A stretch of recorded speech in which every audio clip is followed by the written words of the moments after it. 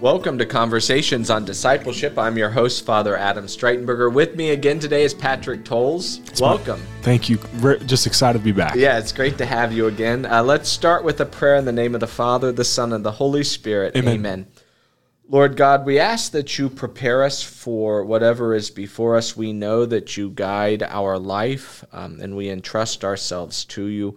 You are a good Father who provides for all of our needs.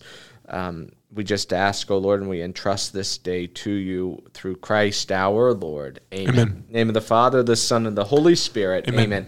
So, Patrick, let's continue kind of our conversation on sports and the spiritual life. Mm-hmm. One of the things, maybe it is a stretch, but, some people, first of all, we know people have like different athletic abilities. Mm-hmm. And some people, and my experience with CrossFit is there are like countless different types of athletes. Absolutely. That excel in different things. And when one looks at like the array of the like kind of the virtues of sports, mm-hmm. Some people excel in some areas, some people excel in different areas. Some people are stronger, some people are faster, some mm-hmm. people have more cardio endurance, some people, For sure. And I think in the spiritual life we see this, that there are different personalities in the spiritual life. Absolutely. I wonder if you have observed this in your own kind of experience in life. Yeah, absolutely. And I think that, a lot of things to say. Father Mike has a video about like having your style, right? Having your style as a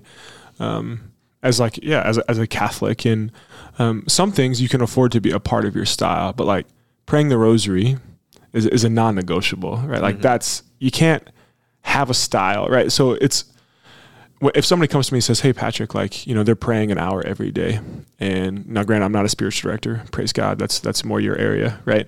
And say, "Hey, I desire for this to be my style." Okay, we can have a conversation, right? You need Carmelites, you need Franciscans, mm-hmm. right? Jesuits, right? The whole nine. And I definitely see that. I think just with my team, with Nicole and Justine and Ann and Nathan and Austin. Austin has a very kind of a quieter disposition, but knows the Lord in a very, very intimate way, very, very intimate way.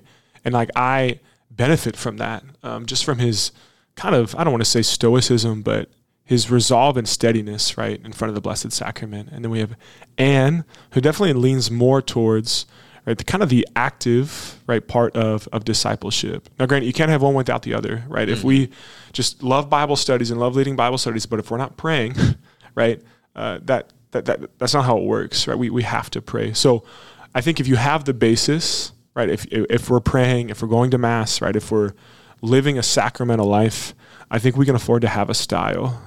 Ignatian meditation versus Lectio, right? Like mm-hmm. what gifts has the Lord given you? But I think you just have to have that basis of prayer, like we talked about. Yeah, I really like that. Sports, regardless of what sport it is, mm-hmm. There are kind of basic abilities and Absolutely. skills. A certain healthiness. Mm-hmm. A certain ability to do whatever, but I think we can identify like what are the foundational skills at the heart of every sport. It's the same with the spiritual life. For sure. The sacraments, prayer, mm-hmm. Marian devotion, yes. these kind of things. But then also, and I really love this point, is that there are almost like personalities. Yes. That some people are deeper at prayer. Mm-hmm. Some people are deeper at study, I think, and knowledge. Some people are, more in action. Uh-huh. And it's all kind of complementary. And I think sometimes there's a danger that, I almost like a spiritual envy. Yes. That I really wish that I was this person. Mm-hmm. Or another thing, and that drives me crazy, is people who like they really love a saint, right? And they basically want to recreate that saint's life mm-hmm. in their own life, for sure. And the idea that each of us is unique, and the Lord calls us to be ourselves, mm-hmm. in that, and that's how we have relationship with them. Yeah, no doubt. And I look at, you talk about like the similarities to athletics. Growing up, I know he's a Michigan guy, right? And I'm a new Buckeye, okay? But like Tom Brady, right? He's the guy that you emulate when it comes to fundamentals and all those kind of things. But there's only one Tom Brady, right? Like I don't need to be another Tom Brady. I need to be a Patrick. And I think you can look at a lot of the saints, like St. Francis of Assisi. I love the way that he lived his life, but I don't plan on, getting stark naked in front of a bunch of people, right? And screaming about Jesus, right? There's pieces of people's lives, especially saints, that you should take. But there's other things that, you're just not called to necessarily be great at, and that's okay. And I think it all stems, and Austin will love this. We talk about RIM, relationship, identity, mission. If you are confident and that you are experiencing love you need in your relationship, right, with the Father, which brings you your identity as a son or a daughter, well, then you're free to be who the Lord desires for you to be. As my priest back home would say, go play. Mm-hmm. Don't this paralysis by analysis. But when you're backwards and you're living, we call it right? Oh, my relationship and my identity comes from my work or comes from my active life. It gets backwards. Mm. And I think also connected to this is the need for a team in the spiritual life. Yes. No one is an island. Obviously, we know we live this life in union with Christ, and that, we're not alone. Yep. But also key to the spiritual life are other people on our team. Absolutely. We need like small group support. Yes. We need confessors. We need spiritual directors. Yes. We need friends, good disciples who we can talk to about the spiritual life. Yeah, it's just like coaches. Or like I can, get really good, right, at playing football, right? I can throw really, really well. But there's a ceiling that I reach unless there's somebody that communicates to me or shows me a better way to do things. Like I can grow probably, I'd say, a fair amount, right, in the spiritual life. If it was just me and Jesus. But thankfully, there's people within the diocese, right, within my life that are farther along, right, on their journey with the Lord than I am. And to take really some humility and understand, hey, there might be someone out there that knows more than you, but praise Jesus because you can learn from them. So it's with you have to admit that you don't have it all together, that you don't know everything. Even Bishop, right, doesn't know everything. Now, granted, I think he's doing a wonderful job, right? But he has a spiritual director, right? And I just think that there has to be some sort of, how are we being fed, and how are we putting ourselves in positions to find those people that can pour into our life?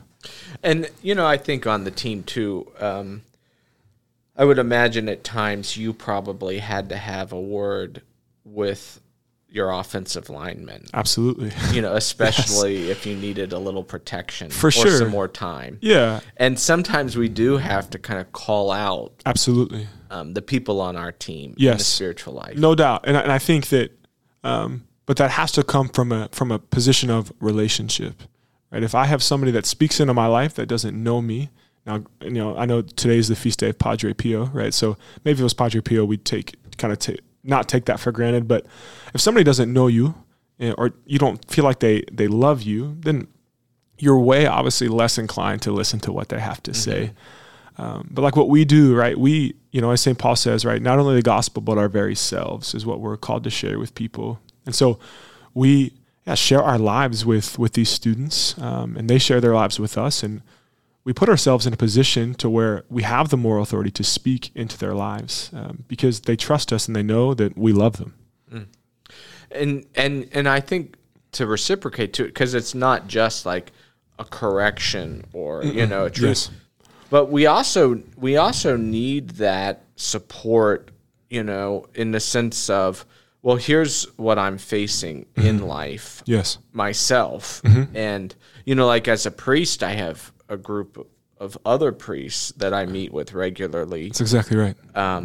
That, it gives me the support really that I need to do what I do. Yes. It's the same thing. Like as a team director, right? There are certain things that you encounter that the rest of your team does not. So I'm in a group with other team directors, right, where we can share these kind of common struggles or questions. And just like you and Father Hahn, you have that relationship because you have that common experience. So finding other dads, right, other mothers, brothers and sisters that have shared a common experience with you that you can journey with together. Yeah. And it's really, I think, at the heart, we don't emphasize it enough, but I do think, especially like with Real Presence, Real Future, and as the diocese really focuses on missionary disciple formation, I think this theme is going to just be emphasized again and again, and it's going to be present in all of our parishes, and is small groups. Absolutely. Small group discipleship. Yes. That coming together, a small group, maybe it's fathers, as you say, maybe it's mothers, maybe it's, lawyers, maybe it's, it's high school students. Absolutely. But coming together and encouraging each other, sharing our ups and our downs, engaging in some sort of formation together. Yes, for sure. That it's how the early church did it, and it's really how we're going to have to do it in this age. Yeah, absolutely. C.S. Lewis talks about, outside of the Blessed Sacrament, right? The holiest thing in the world is the person, right, standing beside you. And I think we have this this kind of idea that we can only learn things from priests and from bishops, which is true, right? We do learn tons of things from them, but do we have the capacity to receive from people that know less than us, right? We should always be listening to somebody that they have the capacity to share something with us that we don't already know. With me today has been Patrick Tolles, and until next time, peace and all good.